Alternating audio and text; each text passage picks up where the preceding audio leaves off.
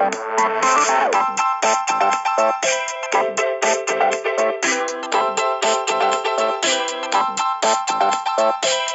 to Different Gravy, not just another Sheffield Wednesday podcast. I'm one of the hosts, Richard Miller, and my co-host, like a human advent calendar, spends every day of the month of December giving the world a different treat each day. Today, it's lending his dulcet tones to this very podcast. He's your friend and mine, Dr. Luke Gledall. How are you doing today, Luke? I'm very good, Rich. That was very sweet of you. Thank you.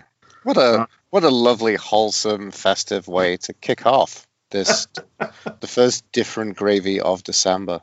'Tis the season to be nice to your fellow man. Mm-hmm. 'Tis the season to write off 2020. Oh, here, fingers crossed. I do like the idea that you can be, an absolute howling, awful person for 11 months of the year.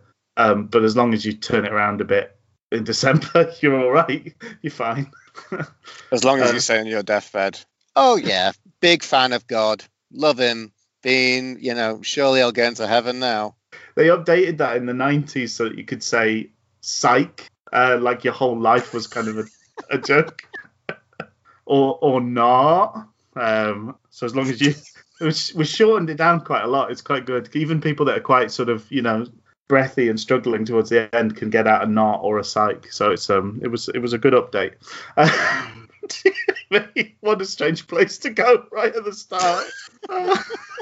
But there is that, there's that blue dark side to Christmas, and I actually like my song preference, my Christmas song preference. I do like a kind of a blue Christmas. That sort of mood is something that strikes a chord with me.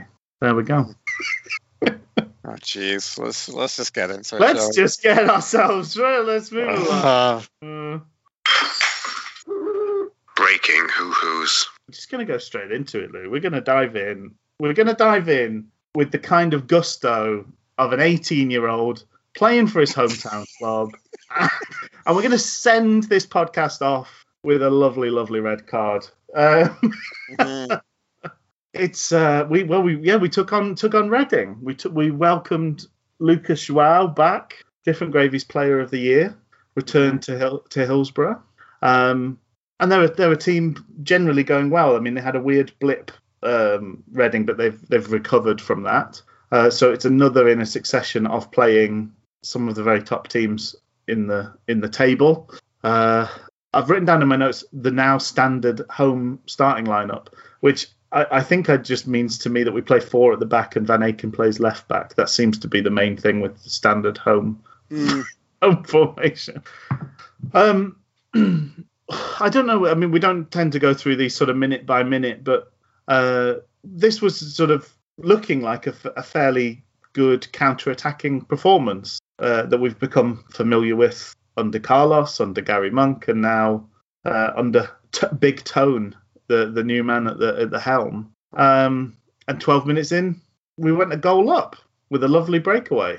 That was such a phenomenal goal. I mean, there's a lot to look back on, a lot to think and feel very bitterly about. But let's have a bit of goodwill to all men. The goodwill will go to Kadeem Harris, it will go to Adam Reach, and it will go to Callum Patterson. There was also I noticed on like the third or fourth watch, a crunching Luongo tackle gets the ball to Harris as well. So. It's kind of a tour de force. Oh, there we go. Thank you for bringing Massimo Luongo into the frame as well. Thank you, Action Mass. What 4 wise men they were. The first, but what a great ball that was from Kadeem Harris out to Reach. Lovely. And Adam Reach just again proving, I think you said best crosser at the club by just putting in an absolute peach to the back stick, and then Patterson just having stuff to do, and then just getting up to head it back down into the floor, into the corner. It was so beautiful. It was such a wonderful goal. It was a Fletcher-esque effort, really, wasn't it? Because he was past the far post, so he had to get it back on target. He got it down between the defenders. He did so much with that head. Yeah, he absolutely baffled it with the angle of getting it so far down, and on that angle, the keeper, the Reading keeper, I'm not sure who exactly it was, that was Raphael, had no chance whatsoever. Cabral. Yeah. So and I think that we then had another fairly decent chance. There was Patterson sort of had another effort that just went wide. So we were looking dangerous on the break. I think we're not we're not in a position where we can go toe to toe with the better teams in this league. I don't know how far down the table you have to go before we feel comfortable going toe to toe with the team, but certainly I think the top, the playoff contenders, we're self-aware enough to know we just don't have the attacking prowess to kind of duke it out with them. So we have to be careful. We have to be clever with the way we play. And we were doing a good job of not letting them have any possession where we didn't want them to, and then when we got the ball, looking very effective with it. And again, it wasn't just launching balls. We were having to play through the phases. I think the players we have mean, even if it is Tony Pulis's sort of first desire is to go long, we just don't have the personnel to do that particularly well. So we have to play through people like Harris and Bannon. Those players need to come into the way that things work. I did then again put silly fouls because this weekend's game, giving fouls away around the box just seems to be a habit that is baked in bone deep in this set of players at the moment. Yes. And unfortunately, another thing that seems to be all too prevalent is making reckless challenges. So 29th minute, the game pivots on Shaw launching into a tackle. He did get a touch on the ball, but we know now that really doesn't. It's neither here nor there when both feet are off the floor and you've gone studs first. I'm sure you can make a case for it not being a red card, but I think in this day and age, you're expecting that card to come out. Watching it in real time, it doesn't get better on replay. No, I think again, I'm really thinking. I think about what you were kind of saying. I really think the event is really amplified by the Reading player who went down, who I can't recall who exactly it was. Do you happen to know? It was the fullback, wasn't it? Was it Richards? Right. Pretty sure it was Richards. Him going down in a heap and rolling around doesn't really kind of help proceedings. No. I think everything that you do really amplifies. It's a series of knee-jerk reactions to moments, right? It's very much, it's a game built on moments. I think you've amplified the heat by doing such a thing. I think the frustrating thing is, I think for a lot of Wednesdayites is it's not really, it's never consistent across the leagues. It's never consistent across referees. I feel like there's some people who would probably see that as a yellow. But I think the thing is, what you can't control is what the referee thinks about the game or how the other player reacts. What you can control is your own body and what you do with it. And I think it is a tackle made out of frustration. He's gone in hard, and it's because he's chasing a mistake that's been made. And so it's just poor decision making, and he puts himself in a situation where he allows the ref to make maybe a harsh decision. He allows the Reading player to look like they've been murdered and had the leg chopped off. Unfortunately, that's the way players react in those situations, because they know it forces the referee's hand. We had a moment in this weekend's game where Odubajo went in for a tackle. I think it was a perfectly fair tackle. I think if it was a foul, they both fouled each other. This is when he picked up his yellow card.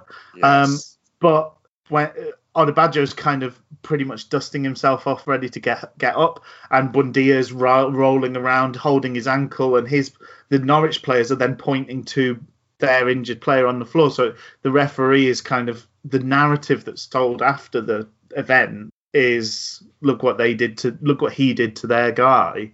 I don't want to see Wednesday crowding around the ref and rolling around like that, but no. Unfortunately, it works. It happens, and it works. Yeah, I don't think referees are very good. What annoyed me, one thing that annoyed me this game with Reading, it was on Sky, and just so much love for Reading on Sky. Really, of course, could not get enough of Reading. And in particular, the little bum fluff winger Elise or whatever, they really, every touch he had, I didn't think he played particularly well, but they just got so excited every time he got anywhere near the ball. He did, his best thing was he hit the post with a very good free kick, but I think he kind of had Elise, he had the rest of the night off, I think, after that. But one thing that gets said around football, it's a cliche. There's many footballing cliches, and most of them are quite annoying. But you can tell by the reaction of the players is the worst one for me, because you can't. Players are cheats. Players will claim that black is white and the sky's red. Exactly.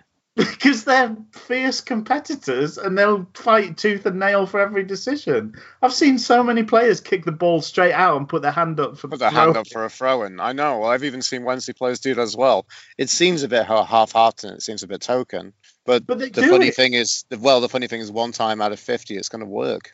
Yeah, you know? But it's just so annoying that suddenly, when it's a foul in the box, we should go by the players.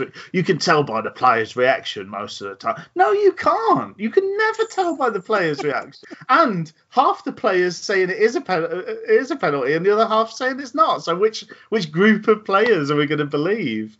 And you do end up with some refs that end up like reffing the game almost as a democracy. You know, like a foul happens, like count the hands. Okay. 4 hands up for the home team, only 3 for the away team. So I think that's a home free kick. But it does drive me daft, because the game became, wave after wave of Reading attacks. They had several shouts for penalties of varying degrees of sort of deservedness, But yeah, that coming back to the pundits in the studio, and you can tell by the players' reaction. Players throw themselves to the ground every single touch, and the players around them claim for things. I just don't think they're the worst people. They're the last person you should ask for their opinion in the situation. Speak to your refereeing team and use your eyes. Do not go by the players' reaction. That's not the way to tell. Did you enjoy after the red card? I've got Dom's coming on. Dom's got his coat on. Dom's reading the binder. I love the shots of Iorfa he's come out of the library and he's got the Encyclopedia Britannica of set plays, whatever it was. It's now laminated landscape. It's that was something I liked. It was rather funny. I suppose that's a decision. Both games this week, how you come away feeling about things might, in a way, depend on where you stand in terms of a couple of decisions. So I think that decision to not bring Dominic Iorfa on and wait till half time to make that change. Yeah, that feels like a kind of dicey decision to have made, given that they managed to score in the 43rd minute and equalise Reading. The kind of what if moment is, if we bring on Iorfa, do we deal better with that set piece? Do we not give away the foul beforehand? Does that happen? And do we then go into the second half where things? Well, I mean, the second half was a lot just constant pressure really as well. But we had a shape set up to try and deal with that as well as we could. I don't know. I mean, I think it's a little bit harsh to sort of say that that's what kind of ended up being a draw, because knowing how the second half went, but it just was. It was definitely a decision. Yet hilariously, we looked out massively on the end of 3 penalty shouts that were pretty credible all around. Yeah, I was feeling kind of bullish on the evening. I think the handball is the one that's... The handball's the one that's the Stonewall, in my opinion, out of a lot of them. I don't think there was any intention from Reach. I think he genuinely thought he was going to clear it with his foot and was as surprised as anybody that it hit his arm. But but that doesn't change the fact, and now the rule doesn't allow for the fact that you can accidentally handball. There's no such thing. Intention doesn't come into it. So that absolutely should have been a penalty. It would have been very annoying because Wildsmith's right behind it. It wasn't a good shot. I think Wildsmith would have had a very easy save if Reach hadn't have stopped it with his arm, but it undoubtedly that should have been a penalty. I think the Odubajo one would have been harsh. You've seen them given, and you're sort of expecting it to be given. But I've also seen them given because I don't think... I think there's two things here, Rich, which is like... and that's something we can kind of come onto later when we look at, the review of the Norwich game today. There's a lot of gamesmanship that needs to be played on both ends. Yeah. And frankly, it's too... I'm going to put it this way just because it sounds very, very cynical, but I think it's ultimately, as well as being whatever happened and whether it's a foul or not, I think there's a lot to think about. There's two performances. There's the performance of the player who's defending the ball. Yeah. And the player who's attacking the ball. And, you can say in a lot of situations that sometimes the winning performance, unfortunately, is you have those players with the skills and the gamesmanship to go down convincingly and to take a penalty. But also, Moses Odubajo is not the person who you want on the other side of that. No. For a defensive, for someone to say, I've definitely seen Wednesday players who've had more of that skill in that situation to actually make it look like they just did something very clumsy when they've just mullered and brought down the opposing player, right? I mean, Reach, case in point. I think if Reach looks sheepish or, kind of reacts differently, a referee who's on the fence or a linesman that thinks he might have seen something, you maybe give them the nudge towards making that big decision. But Reach absolutely brilliantly just deadpanned it. There was nothing. He didn't give anything away at all. Because if he'd sort of looked pleadingly at the referee, for instance, then the ref might be thinking, oh, what did he do? Yeah. And I think Odubajo, unfortunately, one, he has a clumsy... He's handsy in the way he defends. He's clumsy in the way he runs. He does have these clashes with players a lot. But also...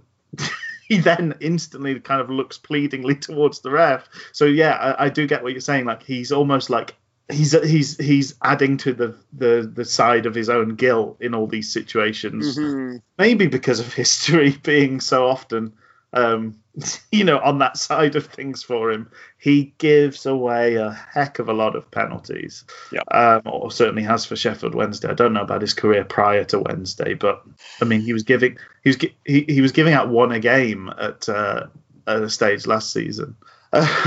So I think that one, to me, that's the best case. That's the most likely case out of the other three. Right.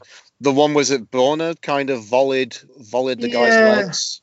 I thought that was weak. That was really weak. That was really weak. And then I thought the other one, the Reading player, was that Harris who was defending it for us? Yes, it was Harris. I think. I'm trying to think who it was from them. Was it Home? Might have been not sure. Laurent, maybe, I don't know. But basically, he clearly had a big handful of shorts, and he pulled down the Wednesday player. To the point where it was like it was almost getting to the point where it was stopped being useful for him, but he still kept hold. It was a really bizarre bit of attacking to do. I've not seen many attackers use the grab of the shorts to kind of muscle people around in quite that way. But I think for him, I think he thought he was being clever because the linesman couldn't see it, but the referee had a great view of the fact that suddenly Harris's waistband had expanded by about 30 inches. So that one just, I don't think it was ever going to get given, but it gives a picture of the game as it was, which was panic really from Wednesday and lots of near chances for Reading. Although, interestingly, towards the end, I thought they kind of ran out of puff and ideas, Reading. It might have been that they were a bit defeated by the decisions being turned down. But like, I'm always surprised when it's like the 93rd minute and you're passing it around your back four. And I sort of think, he's going to blow the whistle at any moment here. Do you want to just get this forward, surely? I'm just going to quickly have a look at my notes. So we made 3 changes at half time. That was exciting. But it meant that we were purely just defending. Harris up top on his own is an interesting new idea. We saw a bit of that again today. He's got the pace to keep people toes. He just doesn't have much physical presence other than that. And I did say that he was sort of suffering from an inverse Peter Crouch or Ati Nuhiu syndrome. So whereas those two are too big to win any fouls, Harris was deemed too small to win any fouls. Because there's a couple of times defenders went through the back. When we managed to get a decent ball out to him, which he could control on his chest or with his feet, he got just steamrolled by their defenders. And normally I would expect to get some fouls in those situations. I know Jordan Rhodes would get a couple of fouls in those situations, but he just didn't get anything given to him. So there was no outlet. There was no sort of release of the pressure. We did see some wonderful saves from Wildsmith, particularly first half. His save from Semedo's volley was outstanding. I think it was sort of past him and he claw it over. I also thought holding on to Joao's flick from the corner was really good because that was a crowded box. If he'd let that bounce free, that who knows what would have happened. But then he didn't cover himself in glory with the goal. I think Patterson's most at fault. Yes. He thoroughly lost the battle with Joao, but there was moments where it felt like Wildsmith maybe could have come for the ball. It was sort of close enough to him that was an option. And when he came for the save, you had a very unflattering thing that you said on the text, Luke. I don't know if you remember it. Yes, I said, and I'm going to use the Queen's English here, he looked like a frog that shat himself.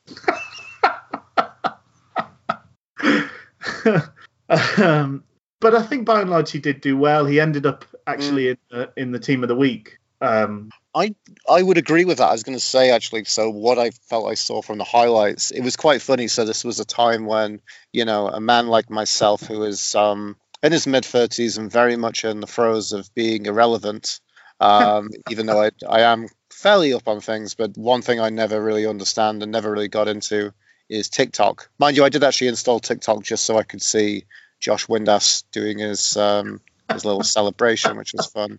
So I followed on Instagram Wednesday, which I've been quite delayed with. And one of their stories that kind of came up on there was basically their TikTok, which was some dank music for the kids. Okay. And lots of kind of high intensity, Skrillex drill and bass type, whatever it is, over lots of footage of highlights from the games, which was basically like the really great goal that we scored. And then essentially Wednesday just performing heroic defending for the next kind of minute and a half, basically. So, I really saw especially that from the highlights. I watched the first half and then I was having some stream issues and I thought I'm just going to turn this off and do other things, listen to the commentary. And I felt like I'd really seen it all before, especially conceding before half time. But from what I really saw from the highlights, including, all the fun deluge of all those penalty shouts, was some really impressive goalkeeping from Joe Wildsmith. I think he definitely was man of the match for that game. Yeah, I absolutely agree. I mean, there was some of it was absolutely top draw. The other thing that happened in the game that's worth noting, it obviously had an impact in the match against Norwich. Luongo picked up his 5th yellow card of the season, leading to his new nickname being Infraction Mass. But it was a good foul. He took one for the team again. He's good at doing that. A good foul in inverted commas.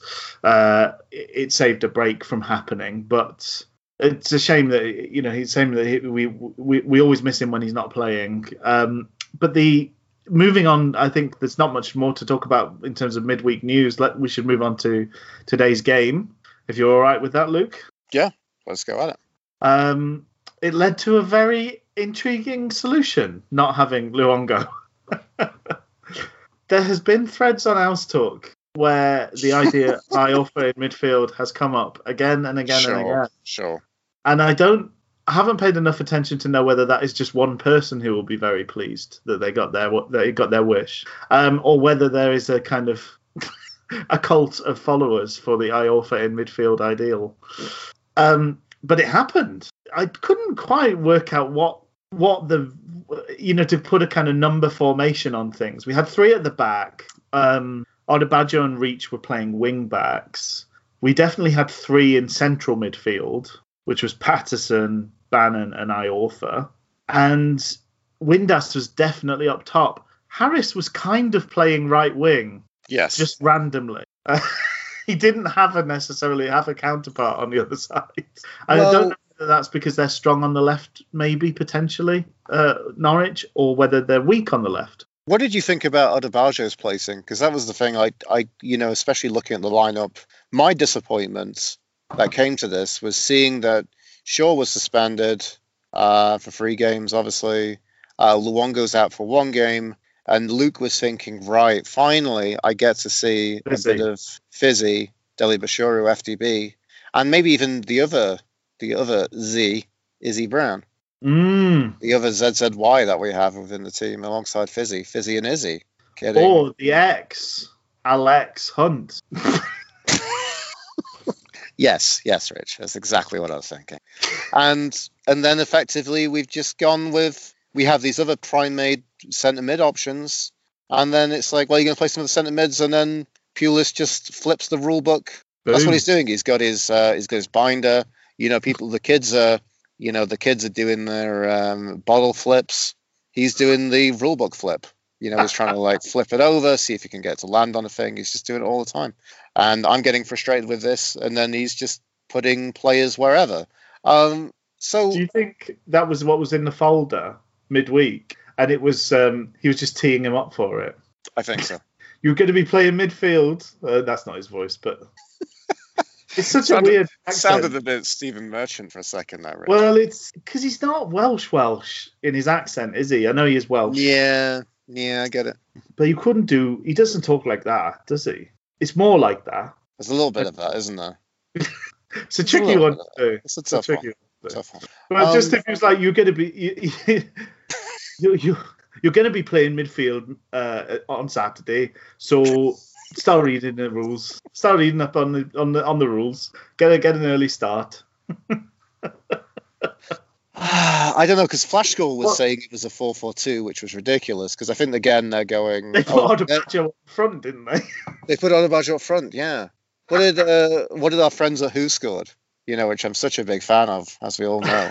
What did they say? They've got it as a 5-4-1. 5-4-1. Okay.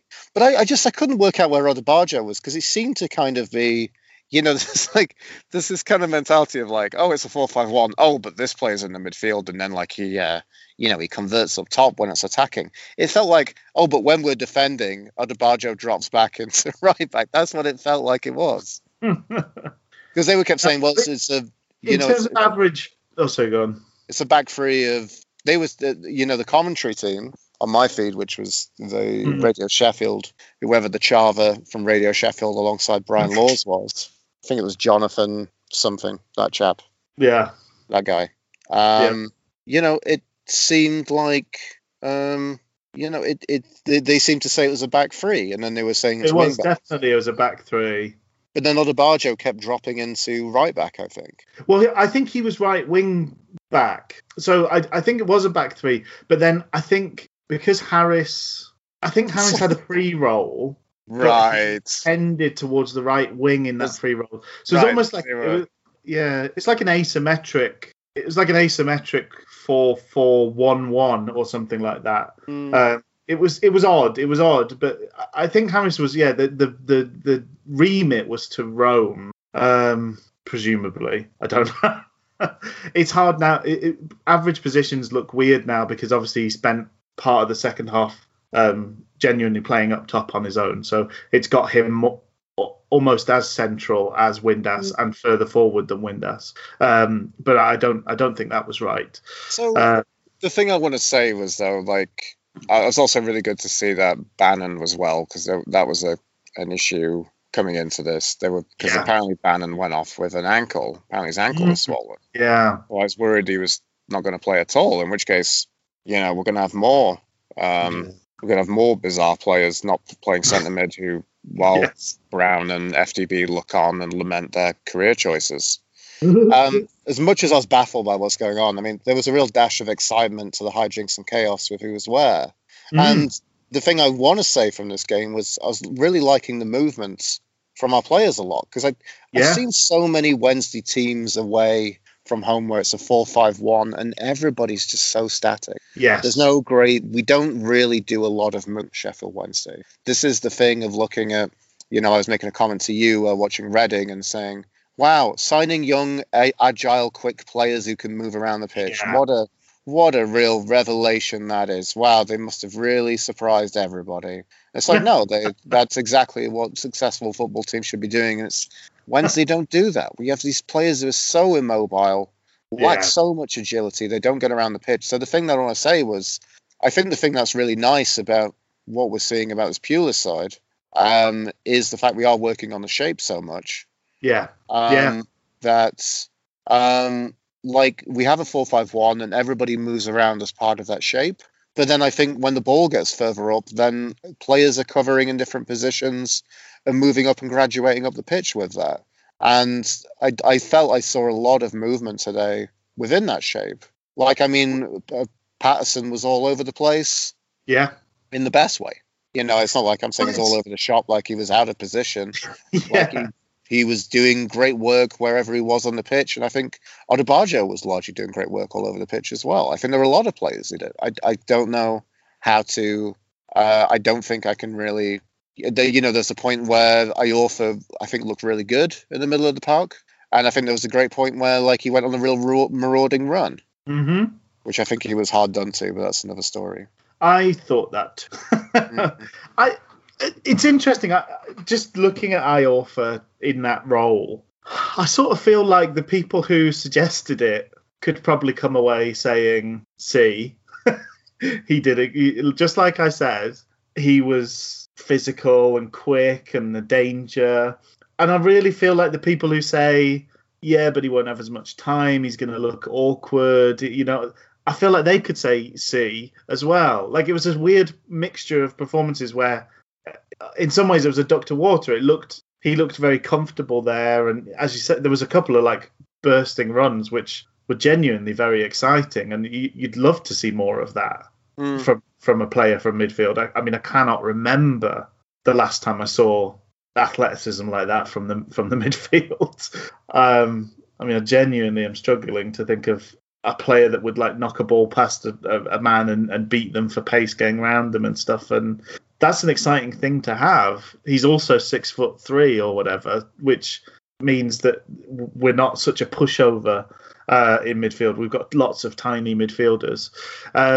So that was exciting. But there were times where he got caught in possession. There were times where he looked awkward. His first touch let him down, because you just get more time to make those mistakes at the back. Most teams don't press the defenders so much that they're pushed into those sort of mistakes, whereas in midfield the pressure is just naturally higher. There's more, it's a more congested area of the pitch. So weirdly, I sort of feel like both sides of that debate can feel like they saw what they expected to see, but I wouldn't hate seeing it again. No, I thought it was good. I was quite impressed with that, I'm going to be honest.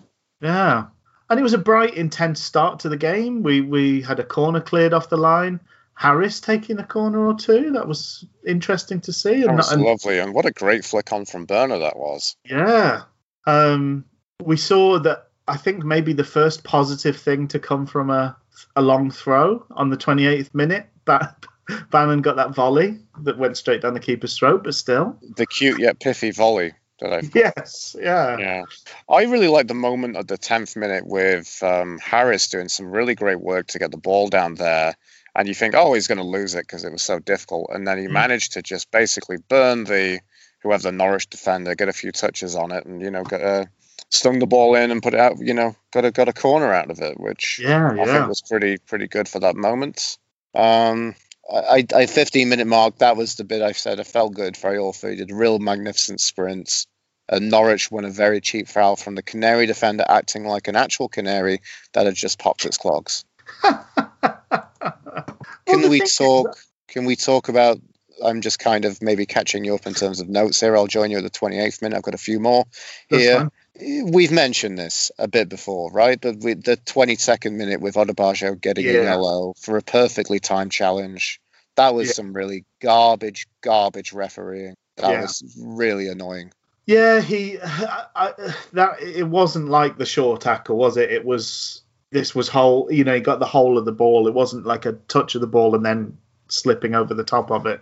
It was there was unambiguous that he went in and won. It was a hard tackle, but he won the ball and won it well. And I don't think there's any foul in that at all.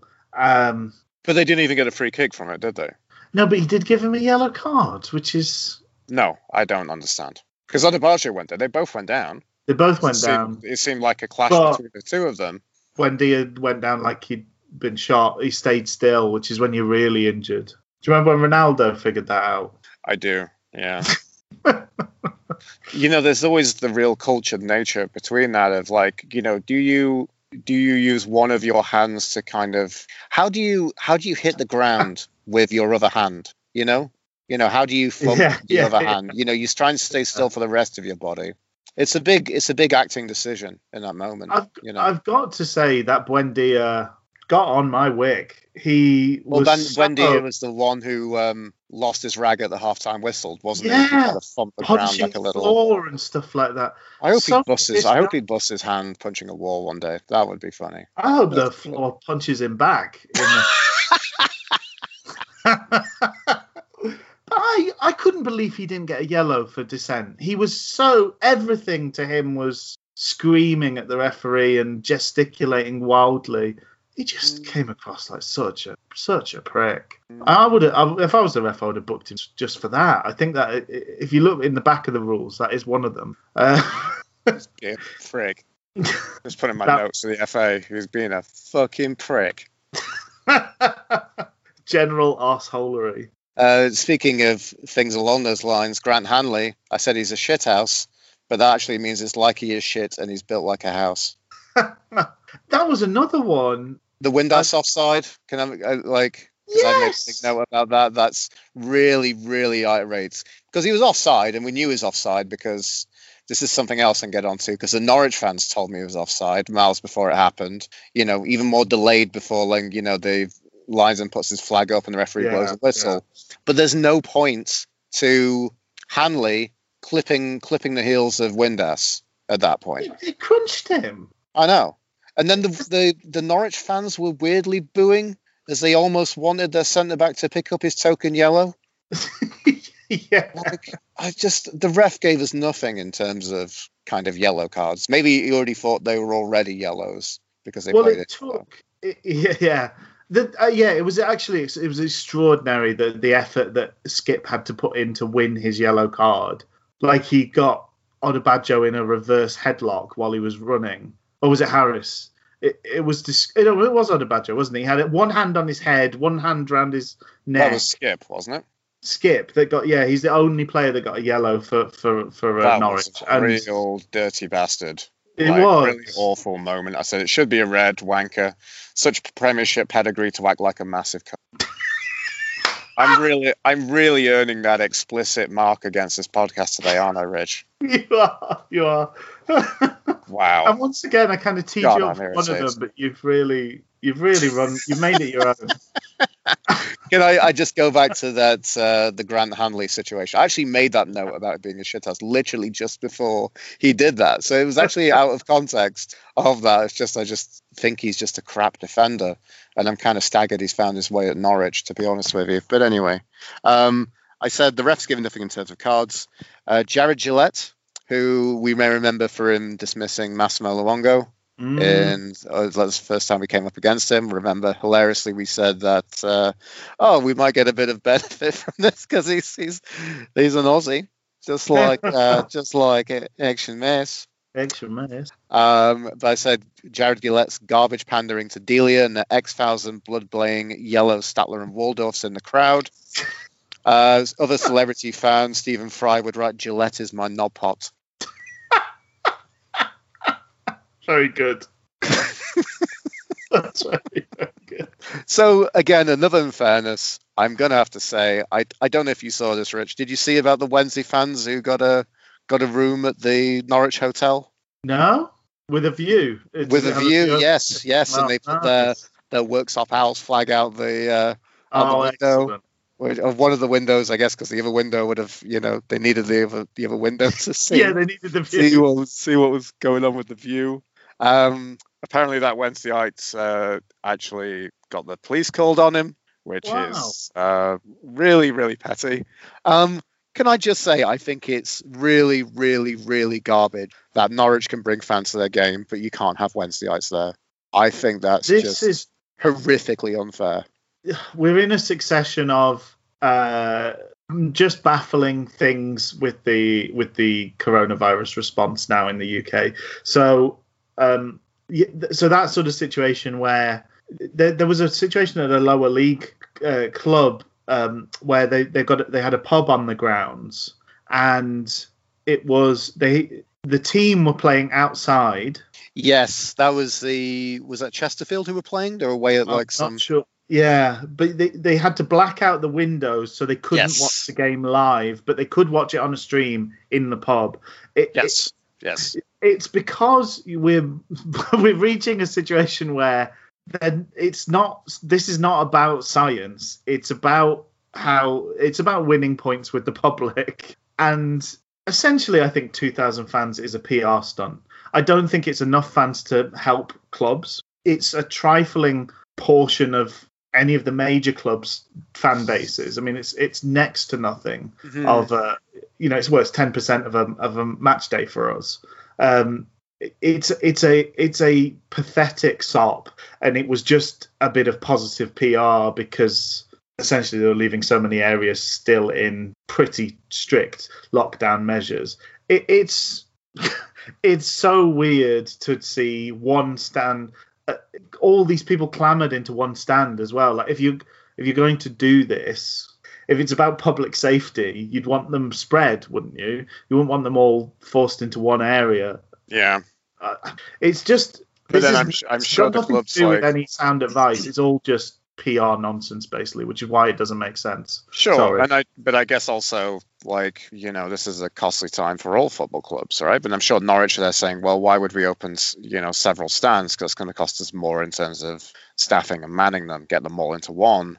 But they seemed all very clustered together. I remember one moment when Patterson took a throw in, and a lot of them seemed very close to the pitch and to the situation. It's just weird. It's just weird. And then obviously, you'd have shots of the Norwich fans celebrating them scoring, and the angle it was from made them look like they're all very close together. So to me, it does look very. I suppose they're outside, which is a mitigating factor, but it does look very close together. I don't know why it can't be It should be like a row, several seats sideways, and at least a row either side. But it didn't necessarily look that way. It sort of looked like people were spaced out width-wise. It's like queues. You go into somewhere like a post office that's got a snake-type queue, and people are 2 meters apart, in one dimension, but they're right next to each other in the other dimension because they're snaked around each other. And you're like, this doesn't make any sense. It needs to work both ways if it's going to work at all. I don't know. It's very weird. We're not going to fix it on this podcast, unfortunately. We can pick our way through this performance. I mean, the first half. I think a really strong showing against a very good team. One thing I thought was really refreshing from my halftime thoughts. I said I really liked how you offer in the middle of the park a lot. I think you did a lot of work there. It was really great to see. I want to say it's refreshing to have a centre-back back and then go, let's play them in addition to the other defenders, as opposed to, we've got this guy back and he's better than the other shit that we've got at centre-back. So let's chuck him in to just make way for that, and then we'll just keep doing that. That was Gary Monk's work, isn't it? That's just there's no continuity. Well, there's no continuity because players are still constantly injured, but you're also saying there's no continuity because the players aren't very good. So we've got to kind of, whenever we get someone back who's fit, we've got to try something else. So it was, even though I feel that this isn't a particularly great, defense, I think we're making do. I think we're doing pretty damn well. Yeah.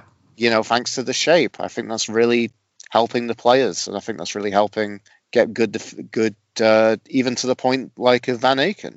He's been an absolute revelation this season. I also loved. We didn't comment on it in passing, but he had a blooming decent effort from distance in the first half as well. The 38th minute, he whistled one past the post. That was a nice crack. Like it was good. But I think that was the evidence of the shape and how well, by and large, things are working. This feels so strange. So to kind of look at the last 2 weeks in terms of this podcast and being a Wednesday fan, last week we'd got a kind of nominally positive result, but it felt crap. And this week, it was gutting to lose out late on like we did. But weirdly, I feel more positive about the performance than almost any other Pulis performance so far. Like this, me too. Gives me more hope for the future. This was brilliant. This is as good as it's been, even though. Yeah, and probably as good as it's been this season. Really, I think probably. I don't know. It's hard. There were good times. There were good times with Gary, weren't there? You remember? I guess so. Well, I remember that was. I've almost made a Gary Monk reference, which is a Gary Monk Richard Miller reference. We kept out at half time, but we threatened, and I think if we carry on, then I was thinking at half time, and I hate saying this because I feel like now I'd put a mockers on it in my own kind of dabbling of digital Evernote, but I'm sure there's plenty of other ones that did the same. We could carry on and we'll win the game. The rich Gary Monk reference is suck on those oranges, lads. Yes, yeah.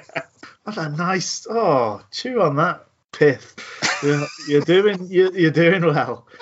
I think tell you what, 2 bags of Haribo, I've double the amount I've allotted to you.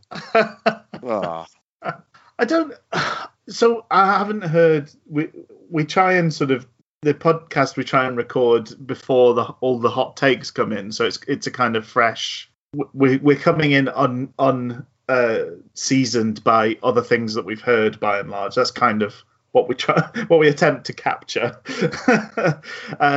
So I haven't heard the reasoning behind Iorfa coming off, but I suppose in a way it's another big change. That happened in the 53rd minute. Pelupessy came on for Iorfa. It felt like an odd timing for the change. I hope Iorfa isn't injured. Potentially it could just be he's been out for a long time and we're looking after him. I hope that's the case, but I don't know. Have you heard anything else about that? I heard snifter of a thigh injury, which is really disappointing. Because that was a disappointing thing when he went off. I was like, I liked everything up to the point where we conceded 2 goals. But behind that, I was like, it was a small criticism, but I'm like, I'm not a fan of these substitutions.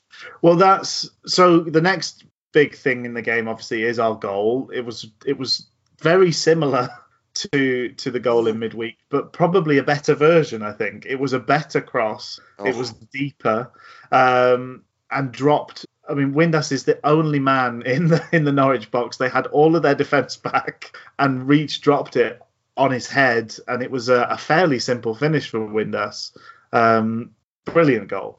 Really fantastic goal. And reward for... I thought Windass did a lot of thankless work in the first half. He had to fight very, very hard to get any time on the ball whatsoever, and generally made good use of it when he got it. I don't think he gave it away very often, which was nice to see. So it was a nice reward for him, and a great goal for us, and deserved, I think, in terms of the flow of the game. Yeah, I definitely think so. I thought we would, I thought we were looking like the team who was going to score. Yeah. Even before that, I thought there was some great moments. I'll just kind of skim over quickly. 48th minute, I thought it was unfortunate that Harris kind of overran the ball, kind of on the line. He kind of had it kind of down, but that was a really good break. Odebajo even having a good shot at the 57th minute. Do you remember that one? Yeah. And in the build for that, there was some really brilliant 1-2 breaking from Reach and Bannon. I like some of the build-up play, and these little combinations are nice. It's nice to see these little partnerships growing and things clicking. And I think Reach and Bannon have combined quite effectively a few times in the last few games. It was nice to see. And that was it was a decent effort. Odubajo's like I don't know whether it's that it's a recurrence that I haven't become jaded, but I sort of feel like he could absolutely crack one in. With Harris, I'm sort of past the point of like, I just like, oh, you're going to curl it wide. Like that is, I've now seen it so often. My expectation is that he doesn't hit the target in those situations. I think maybe from Odubajo is that we're actually kind of we're seeing, I don't know if we're seeing a different player, but I think we're seeing him in a different mold. And I think it's in a different position. So I don't think it's untoward to start to think and to start get a little bit giddy at the possibility of what could he be, what could he have in his locker and what could he pull out? Yeah. I mentioned previous last season, I think it was on the podcast, Westwood pulling a poodle rabbit out of a hat. But maybe there's a nice cute little cartoon bunny rabbit that Moses could pull out of his one. Who knows?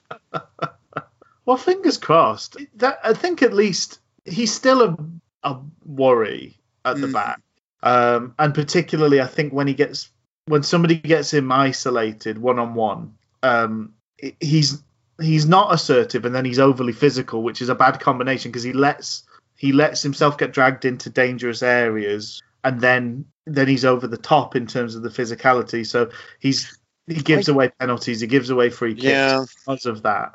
But again, I think today was weird because I think this is maybe the first time I've seen him under Pulis near the back. Because he's been a lot further up the pitch, and it's like he's a pacey player.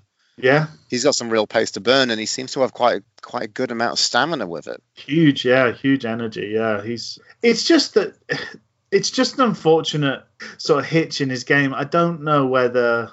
Because you are talking about a fairly senior pro now, so whether I think we make the same mistake with Harris to an extent, but how many new tricks can you learn when you're this late on in your career? Yeah. I still sort of, you can be hopeful. People can take on new things, and provided the environment's right and the instructions right, then I don't think it's necessarily like a done deal of how somebody is, how somebody plays. But with Odubajo, it's just that, the Reading game, maybe that's a penalty that he gives away. He did give away, it was very soft, but he gave away the foul that they scored their equaliser from. It's not like bad luck that he ends up in those situations all the time. It's sort of an inherent. He doesn't react properly in those situations as you should if you're a good defender, and it lands him in trouble more often than not. But I, as you say, outside of that, there's been a lot to like about the way Odubajo's played this season. He's certainly, I think he's won a lot of trust from fans with the way he's played. But again, it's a difficult thing though. Like, I don't know. It's nice having more pace within this team, and I think Pulis sees that, and and the energy, that break, where the yellow card came from. That's late on in the game. He's played the majority of these two games this week, and he's still bursting past people. He's still got that break of pace, and that was a really dangerous situation for Norwich. Had they not pulled him down, that was 2-on-2 or 2-on-3.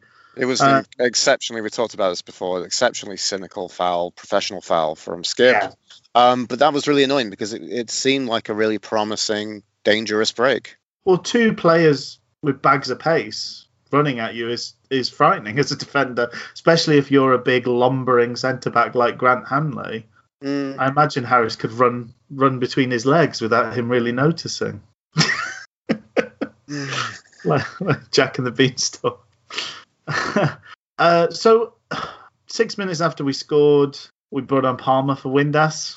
I think it was actually maybe I don't know, maybe it was Windass who talked about having a thigh injury. Because I didn't see why. There was no need to change it, was there? If it's working. I don't know if like, and that's an interesting thing with Palmer is that like he's not lightning quick, but he's still pretty athletic. So I don't know if that was the mentality to kind of have more legs at that point. But I don't know. We've talked about this before. There's no great, amazing ideas on the bench, right? No, and I didn't. Once again, almost everybody on is slightly worse than the people that are on the pitch.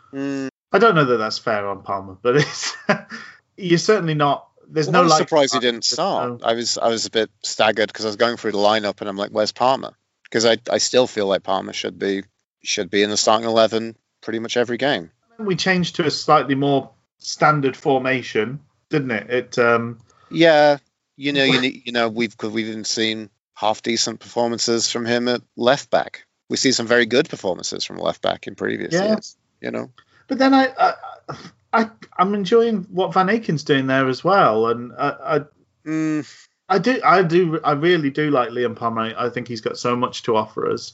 It's unfortunate that we've kind of happened on an effective backline that doesn't involve him. But I've got no qualms with him dropping in when needed, and it's just the shift. It's the shift from it's a defensive move, isn't it? So Palmer drops in at the right wing back position. Odebajo moves up to where Harris is playing, but much more stable. So we go to a four across the midfield with Harris very much on his own up top, kind of doing what he did midweek. Just run. We try and run down lost causes and stop them from just wandering into our half. Although I don't think it was as effective today. I think Reading, it did stop their centre backs having any influence, but actually we did see Hanley in our half. We did see Gibson in our half taking the ball through and sort of causing some problems. So I don't know that it quite had the desired effect this time round. Although Harris did, with that we got another chance, 75th minute. Really strong running from Harris, played a decent ball across to Pelupessy, and Pelupessy got hold of it, but it was straight at the goalkeeper, unfortunately. And that could have been, that's another what might have been moment, because going 2 goals up in this game, I think Norwich might well have fallen apart. Right. Can I go back a few minutes before Please, that? Yeah. Just kind of run over a couple of situations. The 68th minute is Harris goes down on a through ball. What do you think about that as a penalty shout? I'm thinking that might have been the part of the match where my stream was not working. Sorry. Oh, you missed that. Okay. I thought that was probably... I thought it could be a penalty. I thought that... But then, hilariously, another minute afterwards, Harris looked to get a second attempt at the penalty. And actually, it was a well-timed challenge. It was one where whoever the Norwich player was defending got the ball, but then essentially just afterwards just kind of took Harris, and I think Harris was looking for it. The first one I want to say, I don't think Harris is very good at winning penalties. No. I don't know. I mean, this is the thing with Norwich, is like I look at them today and it really irked me for the whole situation, the fact we were away, the fact that Norwich fans are allowed to be there. I get to hear them baying for yellow cards and booing and telling our goalkeeper that he's shit. And, all that kind of stuff that kind of comes from being a fan at games. But we weren't there to have a voice in that, and that was upsetting. And I think that probably had some little bit of influence as well, because... Possibly, yeah. I don't think you can kind of discount that. I'm not going to look at that and say that's the reason why we lost. The reason why we lost is... I think there's multiple ways to look at this, but in kudos and, I'm kind of sick of every week coming on this podcast and saying, oh, this team we played today, they're a really good side. Like, it seems like everybody's a good side apart from us right now, which is really heartbreaking. I mean, we played one of those crap teams, and that was Wickham, and we lost. And we absolutely should have. I think that's the tricky thing with where Pulis has come in, though. We let Monk have that run where it was we should have won every game, and maybe that's not fair. Maybe not win. We should have won every game, but they are games that were all winnable. We should have got about 6 points from 12 at the very least. Probably. And the weird thing is that Bournemouth were the one that we beat. That's so. Well, that was after that, wasn't it? It was after that run. But out of those 4 games, you're looking at 3 or 5 games. But of those 4 games, you're looking at 3 where we've got to back ourselves. If we're not a relegation side, or if we're not going to get relegated, we've got to back ourselves to take more points than we did in those games. Then you get to Bournemouth where you're like, well, fingers crossed, to an extent. The weird thing is that's the one that we won, and we lost all the other 3. But this has been a very tough period. I agree with you. It feels like we're saying every week, oh, this is a good side. But actually, we have come up, in terms of a run, this Swansea, Stoke, Reading, Norwich. That's a pretty tough one. It's pretty much in this league, that is almost as tough a run as you could get. It's a kind of, you're playing 4 or 5 out of 4 of the top 6 or 7 clubs in the league, undoubtedly there. But I share your frustration. I know. We're obviously kind of timidly holding our little shield and hoping for the best. I know. The next 4 games, is away at Huddersfield, home to Barnsley, away at Nottingham, home to Coventry. Their teams effectively very much around us in this lower half of the table, to various different degrees. So, that's should be, touch wood, a much kinder run. But, we don't know. We'll see what happens. But, that's the thing to look at Norwich was, they're a team. They've come down. They've got a really impressive side. They've got so much agility, mobility on the ball, so many talented players from deep. They can bring options off the bench. And the thing that I thought was really nasty and I really didn't like is the fact that they've got some nasty players who can kick and punch for every 50-50, And I think that tenacity that they had kept them in this game. I also think the week caught up with us. I think the hour playing with 10 men caught up with us. I think this is a very good side. I think the consensus favourites to win the league, Norwich. Of all the good sides, they're supposedly the best. Whatever the league table tells. I think at some points today they were like 6th and they were also 1st. It's kind of, we're in that sort of period, and the championship is the championship. But in terms of that squad, that consistency, the manager, etc., it all points towards these are one of the team. If you finish ahead of Norwich, you've probably got promoted this season. Yes. So that undoubtedly they're right up there, and we did a tremendous job on them. This wasn't like Reading where it was just shot after shot, chance after chance, escape. Performing miracles to escape. We pretty much handled them. There was not a huge amount that Wildsmith had to do today, and particularly, Pukki is a fine striker, possibly the best striker in this league. And sometimes 1 man against 3 can make a mockery of that system. We've seen it happen for us. We've seen it happen against us. Fletcher loved playing against 3s because he would just vacate the space, and then you got 3 guys doing nothing. And then he just makes, he made the game revolve around him away from those defenders. And he absolutely loved it. I always felt like we were on a good, we were on a good wicket if they were playing 3 up against Fletcher. So it takes, from the defence talking to each other, that's a huge effort of communication. You've got to keep watching him because it's no one man. You can't. We didn't have somebody following Pukki around. We kept our positions. So that means you always need to make a note of where he is, where everybody is, handing players off. And we did tremendously well at that. You could see players pointing, talking. It's nice to see the shape. It's been incredible how quickly Pulis has made us so much more sturdy in the shape. But it just suddenly broke. And I don't know, it might well be that, you're talking about 2 hours and 20 minutes of just constantly being under pressure. Mentally, the toll that takes is huge. But it was just little things started to break. Wildsmith's kicking was just poor.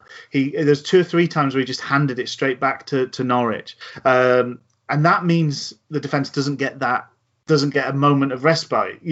Clearing the ball upfield should be, right, let's breathe, let's take 30 seconds, let's check in, let's see where everyone's at.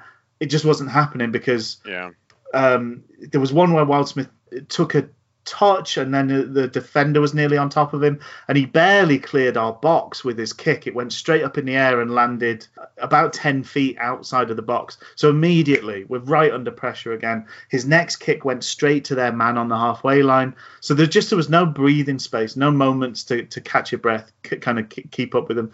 And you could see how tired we were. Patterson at one point did a long throw that didn't even make the box. I think that kind of it was a powerful showing of just how worn down these players have been by what they've put out on the pitch. But it doesn't make it frustrating. The goals. Should we go through the goals, the Norwich goals? Yeah, let's do it. I think we've exhausted the other things. It was just such a good gut punch, that first one especially. The fact that they've managed to meg JVA, that was really disappointing to start with. I think the bigger disappointment is how badly Wildsmith did with that one. I really felt Wildsmith should be out closing it down. He's incredibly slow off his line there. I think he should have done much better with both the goals. I think this one was less skill. I think it's the second goal is a very good shot that required a very good save. This was just simply not reacting in time to the situation, and their player being sharper, fresher. He's just come off the bench.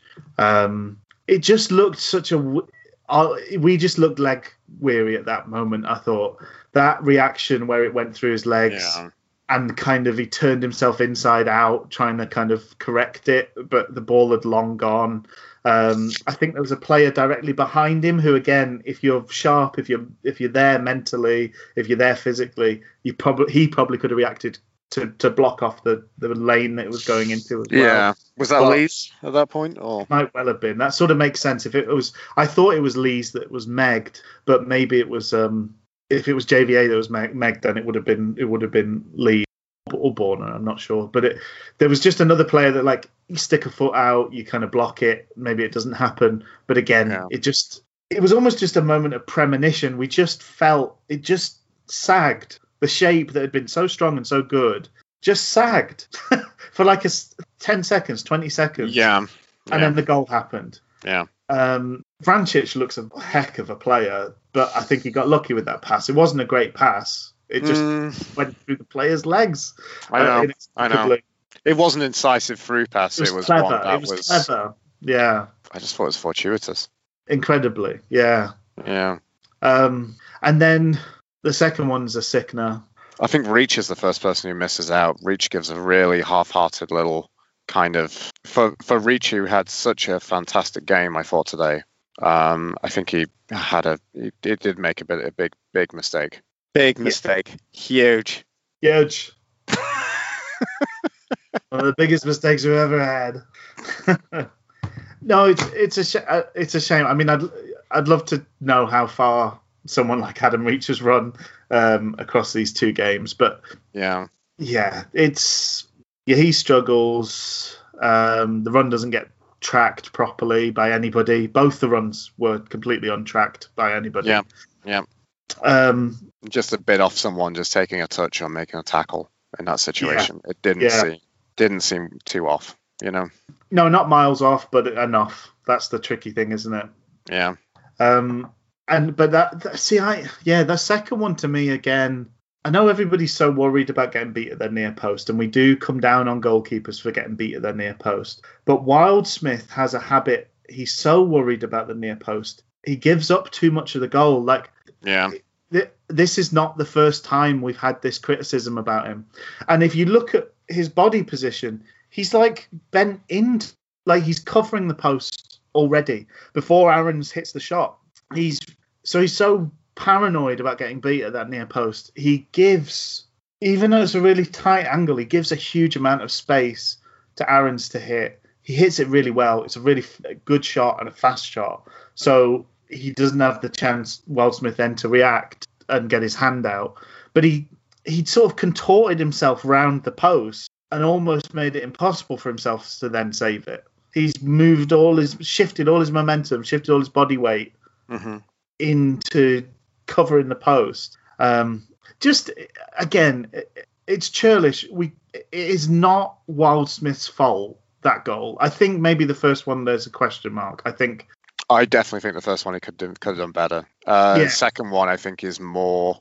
I think it's unfortunate. I'm going to give like a bit of. It's unfortunate Van Aken getting megged, and the possibility of the second defender, be that Lees, be it Burner, who's not on, not able to get a mop up and get a touch to that, take a bit of the, take it out of his path or take the momentum out of the play, and then what happens next is whatever up. But Wildsmith really should be coming out a lot more for the first one. Yeah. Second one feels more of a failure of defending. I'm going to be honest. Yeah. I agree. There's things that should happen before. It's a bit like the Reading goal. Like it shouldn't. It's a failure of defending that Wildsmith is in that position to be exposed. It's just, again, this nagging back of your mind feeling that could a better goalkeeper could we have avoided one of these with a better goalkeeper? Yeah. And I think yes is the answer.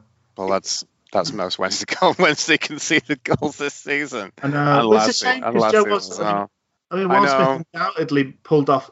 I think the save from the volley midweek was right up there. I mean, world class, whatever that means. But that was a tremendous reaction save. It's sort of straight at him, but it's past him before he manages to get a hand to it. That's a really, really good save. But it's it's the guys that consistently do that, and I think that's where what we've been spoiled. I think Westwood, I think Lee Grant, I think Scott Carson. I don't know. There's been gaps between those. That is not a a gapless list of goalkeepers. But we have been blessed with some tremendous point-winning, point-saving goalkeepers. Yeah. So we are judging, but we're judging on we're marking harshly because we know what can be. It's just a shame to feel that we are a bit deficient there. I still hope, alongside a striker, I hope we're looking for an opportunity on the goalkeeping side of things. Me too. Because Westwood would make the sort of save that Wildsmith made, and it was a very good save. That was like Westwood would make one of those a game. I know. That was kind of like par for the course. And he'd also rush out and block things and do. It's the command of the box. It's the bravery. It's the timing. All those things have huge effects. We did have a go, which I was pleased about. We brought on Kachunga and Izzy Brown to try and have a go at them. We had a really close header from Patterson. Yes. I've got to say, Izzy Brown looks rusty as balls. Almost every cut was terrible when he came on. Yep. I mean, I 91st minute made a note. Brown does a poo again after a great cut back from Reach. He had 2 or 3 moments where a little bit of quality, a little bit of guile, he might have made something, and he looked awful. This, in terms of cameos, that make I know. Which is disappointing because I'm looking at this team and thinking, there's plenty of great midfield players I think we have at the club who we can bring in this situation, and you've espoused all of them, and then I'm like, I'm not being vindicated by his cameos of appearance. It's not good. It's really not good. No. The last 3 appearances I think from him have been poor. Did he get on midweek? I didn't see the second half midweek. Did he get on? I think he did. I've closed that tab to allow myself to zero in on what was important. No, he didn't. Okay, I thought maybe he had, but no, he didn't get in. Well, definitely the last 2 appearances, the ones that we've covered on this podcast in full, have been poor. Isn't this the tricky thing though, where there's no kind of consistency to reserve football or under 23s football? Like, well, they can play, but I know they can play, but they don't ever seem to. Like, how many under 23s matches have we been saying, oh, this could be Shea Dunkley back in action, and he's nowhere near. Yeah, but it feels like he's going to have. We're in a kind of. It's not catch-22. It's not that dramatic, but he's only going to get his touch back by playing games. Oh yeah. Whether it's touch or confidence, I don't know. but he looks completely bereft of confidence. Because he had those terrible touches, and then there was a moment. Just it was like a simple. He just had to pass it up the line to Palmer. It was like it came to him from a throw in, and he like bounced it off their defender. Then it came back to him, and he just about struggled to kind of turn around and play it back to Bannon. And I don't know, for a guy that was standing out for being so unhurried. Yeah, I know. Every time it seems like he's shitting himself. Yeah. Yeah. I remember we did sort of mark when he came. He talked about how Monk had sort of kind of buttered him up, and that was one of the reasons he'd come. He'd said he really believes in him, thinks he's a great player. Maybe he's not getting the same love from Tony, the buttering he needs. I don't know. He needs more butter. Anything else notes wise, or should we do some player ratings? Funny enough, I actually made a note to say Pukki doesn't look as good as he used to be, and then I made that note, and then he had that shot which would have been on target and would have been a difficult save had Wildsmith had to make it, but was deflected wide at that point. I think he's just back from injury, by the way. I think that was his first right. I think we also did a good job of making him look quite ordinary. I think. Yeah. That's the tricky thing with this game, because I thought the back three did by and large fantastically well. It's just it kind of fell apart for 5 minutes towards the end of the game, and that's irredeemable. Unfortunately, we're not going to score 2, 3, 4 goals against a team like Norwich. So when we get that one, we need to really protect it like our lives depend on it. Okay, so Pukki was a bit poopy, but maybe that's good. So let's go for some ratings, and let's talk about Wildsmith first and foremost. This is a tough one.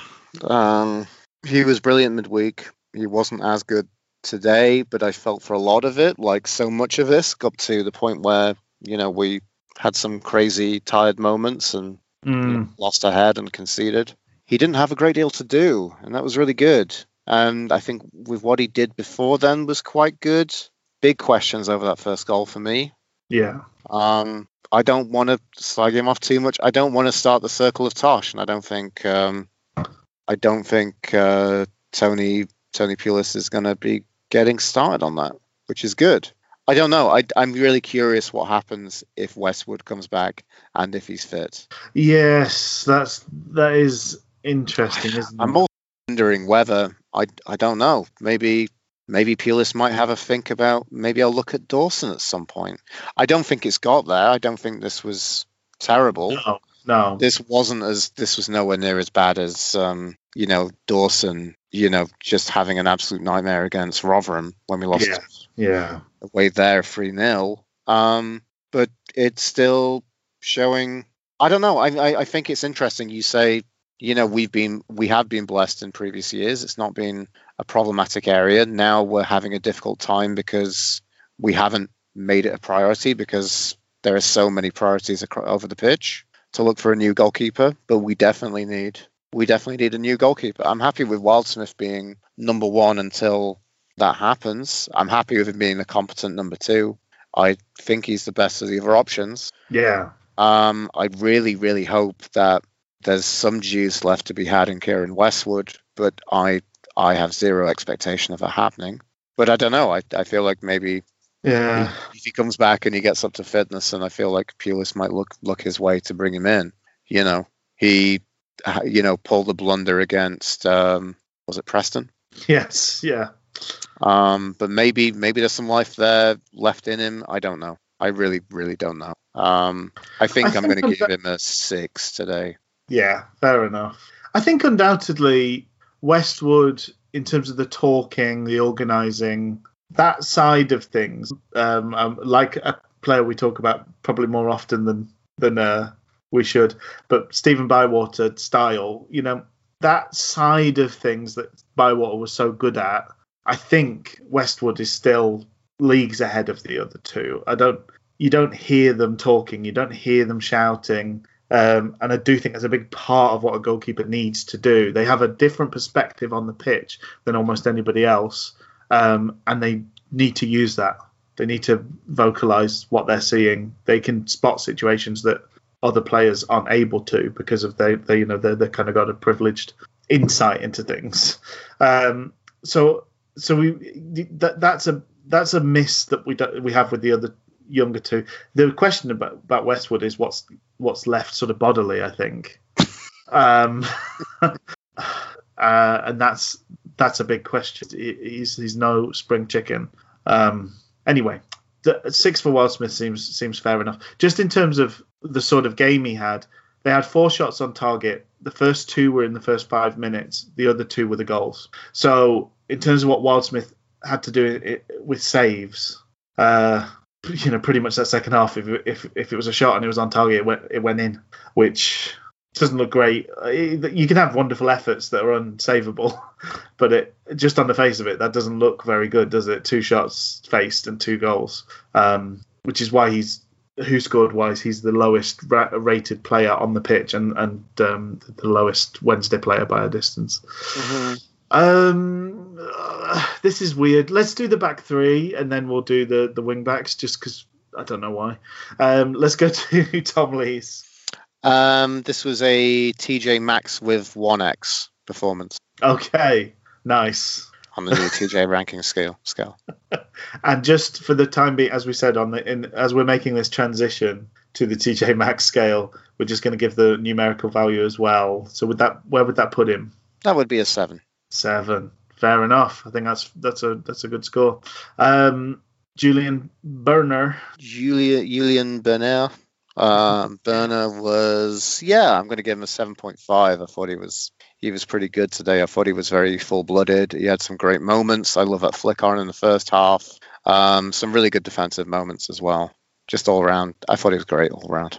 Me too. And I think there's also the last couple of games he's been in those moments where he's a bit further forward and he doesn't just immediately mess his trousers. He seems to, have a bit of wherewithal and a bit of thinking about him, and he tends to do something useful with the ball, which is very nice. Joost Van Aken. Van Aken was good. Maybe just a slight blip for that moment, but maybe a 7, I'm going to say. Fair dues. Moses Adebayo. I thought he was quite good. I'm going to give him a 7. I thought it was a decent performance. Yeah. I think he did well again, and in no way deserved that yellow card. That was nonsense. Adam Reach. Really, really good today. I'm going to go for an 8 for Adam Reach. I just thought he was fantastic. He did some brilliant, there was one moment I think I skipped over in terms of my notes. A bit in defense with possession. He has the ball probably about on our left side, probably about halfway in our half. Just languidly lets 2 Norwich players, one pincering from the top and one coming directly at him, lets them come towards him, and then with one touch and a burst of speed, sends that guy for a hot dog and plays it across the pitch for a lovely, lovely pass in possession.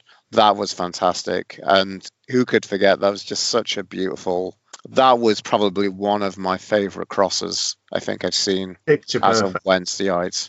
I remember Jack Hunt under the time of Carvajal doing a very similar from deep, lovely from deep killing cross that just perfect. Windass didn't have to do anything. I mean, maybe he put on the plate for him. Windass, all he had to do was basically just tuck in his napkin and pick up his fork to chow down on that one.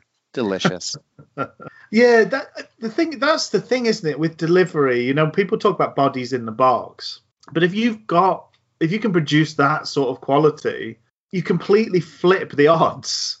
Because if you can find the body in the box, that's almost impossible to defend. We had the similar, I can't remember what game it was, where there was a late equalizer. Was it QPR? Mm-hmm. But it was the same thing. Like, it doesn't matter how well you're defending and how many bodies you've got there. If the ball is just precisely on the head of the guy that you want to get it to, that's a very, very difficult thing to defend against and a very easy chance to take when you're Windass. So it was tremendous, absolutely tremendous. Mm-hmm.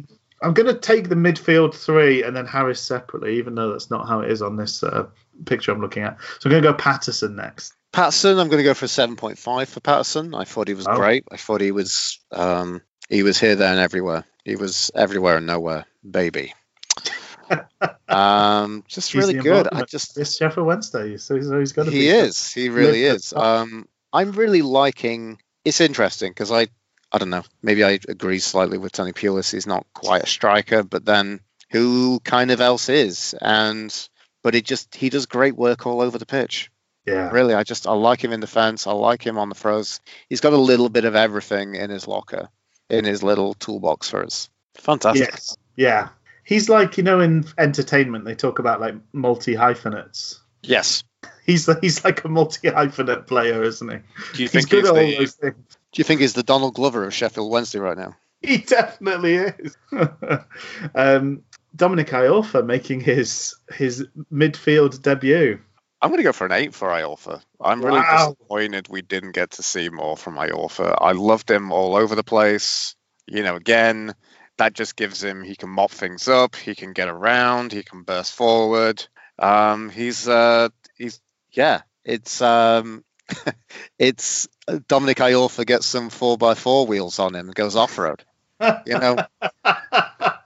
We've it's got even better than that. He starts off-road in midfield, doesn't he? Like he's taking the car off the road from defence, and you're like, whoa, what about the road, Dominic? Whereas in midfield, it's just like, yeah, have at it. You brought your mud tyres. Let's go. Dominic Iorfa's monster truck tyres. Yeah. He's just chewing over cars. Loves it.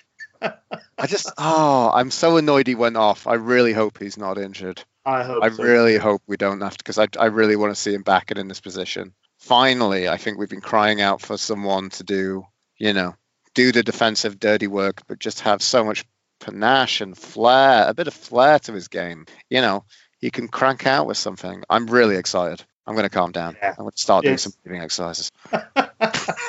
No, it's so nice to see an experiment like that, and you're like, yeah, I'd do that again. Definitely. Definitely. Yeah. And in terms of we're always worried about him getting sold. You get more money for a midfielder than a defender, I think. So let's, it's all gravy. Wee Baz, Barry Bannan. Bannan was all right. I think he was good. I liked more of his work. I don't remember much of him kind of getting forward. In a weird way, though, kind of nice to have a performance where he wasn't the heartbeat of everything. Like, I know we lost in the end, but like a positive performance where we could have easily won this game on another day. This was a fine margin sort of game. Mm-hmm. And actually, we weren't wholly reliant on Barry Bannan dragging us through it, which is how this season has mainly been. It's been everybody else kind of watching Bannan, like the strongman event where they like pull a train with their teeth or whatever. Everyone's been cheering Bannan on to do that. They've been part of the effort, but it's all Bannan. And it's nice to have a performance where actually, no, it wasn't. He wasn't the be all and end all. Everything else was going on around him. If he can then be a positive addition to everything, then that again is another sort of positive prospect for the future.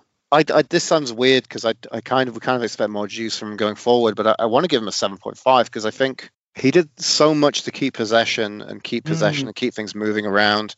Yeah. And defense, including some great moments in Collective 1 where we were under pressure and he did this beautiful kind of backwards flick out. Oh, I loved that. That was so good. It was so almost like the Reach moment with the kind of like waiting till the Norwich players had committed and then absolutely selling them down the river. Doing them. It was great. That was so good. Then we come to Kadeem Harris. Kadeem Harris, I'm going to give a 7 to. I think was still a very consistent Kadeem Harris performance. Still very good. I'm just waiting for that magic end product. I really feel like, there's that kind of lie about how we talk about like teams, they're due a win. Yes. But I feel like Kadeem Harris is due. He's going to perfect the Harris, He's going to be, He's going to just beam one into the top corner. And we could all breathe a sigh of relief and be like, it was worth the wait. It feels like it's like waiting for Guns N' Roses Chinese Democracy and it actually being very good. It was worth the wait for. It was worth the wait. Well, fingers worth crossed. The wait when he beams one in. Yeah. Then Josh Windass plowing that lone furrow up top.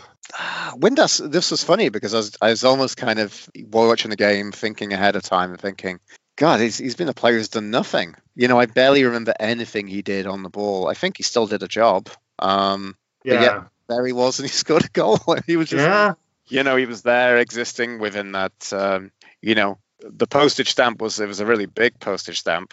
But, he could have been anywhere within that. But he was basically in the perfect position, just stood ready and waiting and just giving it the most simple guiding header in from Reach's beautiful deep cross, curling deep cross. I think we can give him a 7. Yeah, okay, fair enough. Yeah, it's hard because we know going in, he knows going in to a game like today. This is a tough job to do. Just being the lone man up front, you have to work very, very hard. You're feeding off scraps. But I just what I like about him playing up there, and I don't know that anybody else necessarily has it. There's a sharpness to his play. So I feel like as a defender playing against him, you've got to be constantly on your guard. There was a moment where Gibson, I think it was, like kind of blindly turned on the ball and like Windass was there. And I don't know that anybody else is quite quick enough or sharp enough to have been there to almost punish him for that mistake. He didn't quite make the mistake in the end. He quickly bailed out of the move he was going to do. But like that kind of charging it down and almost sort of sneaking into positions to pop up where you're not expected to be. I think Windass is as good as is better than anybody else in the squad doing it. You're going to be anonymous most of the time, and all you can ask is if he does get that chance to put it away, and he did.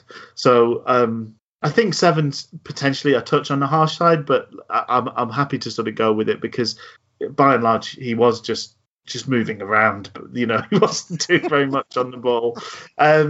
So Joey Pelupessy was the first sub that came on, 53rd minute. This was what might have just been. Thinking it was just so disappointing to think again that I don't know. I'm really curious. Be really curious to look back on that decision we made at the end of last season where we made retentions and we activated a clause in Pelupessy's contract to keep him around for another year.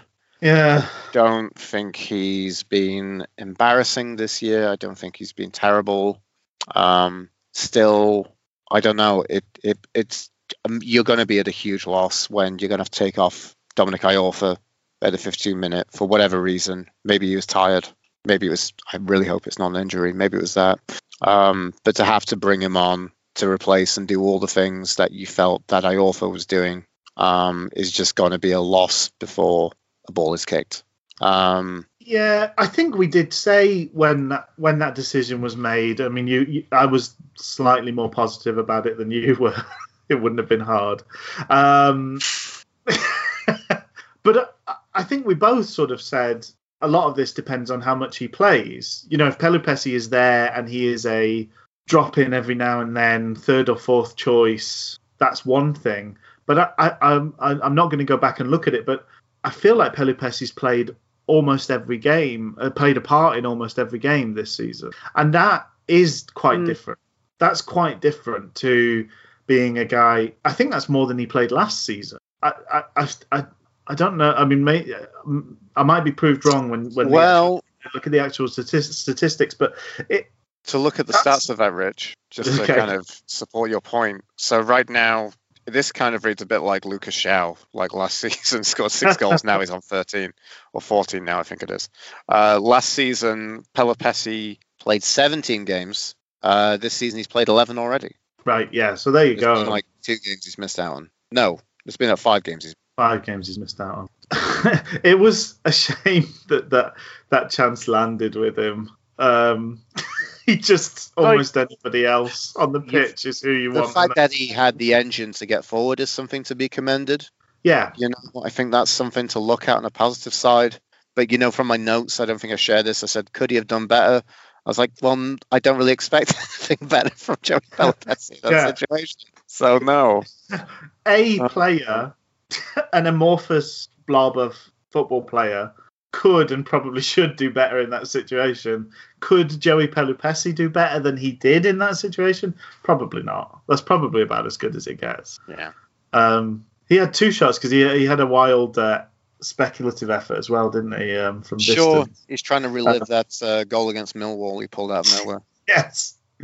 Yeah. He had a few of those on his highlight reel when he came to us, but we can see why they, when they happen, they're spectacular because it's just like it's a finger in the air and a hope for the best. But also, I think it was really telling of the Dutch, the quality of the Dutch league. He was a captain for Heerenveen. Not nowhere. But I don't know. That's an interesting point, Rich. I mean, would the Dutch winds suddenly lowering the altitude of the ball so much that it goes in? Well, being below sea level has an impact on those volleys. Oh, there we go. Like Denver in the American football, the by almost every kickoff it goes straight out of play because the air's so thin. It's the opposite in in Holland. You can really smash a volley and it dips beautifully because of the added gravity. The thickness of the air. Sorry, what a silly thing to start talking about. Liam Palmer was next on for Trumpy. Palmer was fine. I didn't give a rating for Pelupessy, did I? Oh, sorry. 6. 6. Yeah. I might start introducing him as Pelupessy 6. I like it. Did Pelupessy 6 get onto the pitch today, Luke? Yes, he did. Okay. You've heard of Ben 10. Now it's Joey 6. Joey 6. Joey S6. He works on many levels. Palmer, the good cross, the Patterson header, that was his cross, wasn't it? I think the Patterson header late on, which he sort of boomed against the floor and it dramatically hit the sort of the net support, which made half the ground think it was in. The only way is Joey S6. Yeah. Sorry. I just want to get that out before I move on. Palmer, yes. Yeah. When there's 50 minutes gone and you've just lost Dom, the only way is Joey Essex. Liam Palmer. Yeah. Did you give Liam Palmer a score? Let's go with a 6.5. 6.5. A Pessy and a half. We then had the 2 shiny boys that came on right at the end to turn things around, win the game for us. Isaiah Brown and Elias Kachunga. Brown came on, did a poo, didn't he? He did a poo. Kachunga did nothing, but is it better to have played and pooed or to have not played at all? That's the question here. Who gets the better score from Luke? It's going to be Kachunga. Kachunga's going to get a 6. I'm going to give a 5.5. Anonymity is better than doing an infamous poo. Fair enough. It's like me. I'm going to come and do some coaching, join Tony Pulis' team. I'm going to be there on the side, bellowing at Izzy Brown. You should have done nothing, Izzy. That would have been better. If you're not feeling it, get out of the way. Just hide on the wing. I said, I've told you this before, Izzy. The song I keep playing in the changing room is Higher by the Saturdays. It's Joey Pelupessy's anthem, and it's some days I'm doing nothing because then I know that I'm doing nothing wrong. Oh, it's a while since we talked about the Saturdays. I'm really pleased that they're back in the pod. Mitch Tink and the boys. Is that it is? Yeah. Dido Rabbit and Mitch Tink. Right. So a weird week, a weird game. A strange sensation to feel oddly more positive after a loss than a draw. But hopefully, I think if we can pick the positives out of that game and take them into the next run of games, we might get one of those win things, Luke. Do you think it's a possibility? I can only dream of it. I was really hoping today was going to be the day. It's felt like it was going to be. So we haven't won in 6 now. Yeah. Still. I mean, I'm more positive about. It's funny. Wednesday played Stoke the other day, and Paul Walker commentated, and then he, after commentating, he commented on Twitter afterwards, yes, saying it was one of the worst games he'd seen. Yeah. And I kind of felt like chiming in and saying, well, as me as a Wednesday fan, I've seen a lot worse things as a Wednesday fan. Oh, yeah. So what does that say about us and the football we've been served? I mean, it's not even my worst game against Stoke. I think it may break the top 5 worst games against Stoke, but there's competition there. Yeah. What else would be on your list of, games you slight against Stoke? It's a sorry tale, and I don't think we need to go through all of them. But I do. The only time I've ever left a game early was a game against Stoke. Wow. It was a typical one of those where it was 1-1. It was one. I think they were 1-0 up, and we were chasing it at Hillsborough, and then they scored against the run of play kind of thing, and it was an absolute sickener. We weren't even doing good chasing, but that would have been quite a while ago. But yeah, it was a weird comment to make. Paul Walker he's a fine journalist, but I think I always remember on Radio Sheffield he was one of the most clearly Sheffield United supporting people that they've had on there. I think most of them do quite a good job of maintaining an air of neutrality. But Paul Walker he was called Piggy Walker for a reason, wasn't he? He was... And Walpolka. Yes, Walpolka as well. Several nicknames that point to his allegiances, which is not really what you want from a local journalist. You want them to keep their cards pretty close to their chest, I think. Well, fingers crossed. I'm the same. I think I am slightly more hopeful. What's happened in this run of 6 games is, I think when Monk was sacked, he probably could have looked at it and told himself the story. I don't think this was true, but he could have told himself the story. Well, if it wasn't for those 6 points, we were kind of a mid-table, performance, points on the board wise, we were in a mid-table type position. If you added 6 points to where we were at, that's not the case anymore. If you had 6 points, we're still in the relegation battle. We're out of the relegation places, but that's been the impact of this run of games. I don't want to get too over the top, but I think there were enough good things. If we can keep 11 men on the pitch, which is a big if at the moment, it's nice to have Windass back. I think he's one of our few genuine threats that we have. I'm much more positive about this the next run of 4, 5, 6 games than I have been about the previous 4, 5, 6 games. So fingers crossed it's not a foolish expectation, a foolish pride. But Sheffield Wednesday do have a habit of making you feel foolish for your hopes and expectations. So we'll see. I think that's enough, though. I think it's time to say cheerio. Let's do that. I wish you well, Luke, and folks at home as well. Enjoy your advent calendars, and who knows what the next window Luke opens up will bring to the world. What a treat. Thank you, Rich. Have a good week, Rich, and have a good week, everyone at home.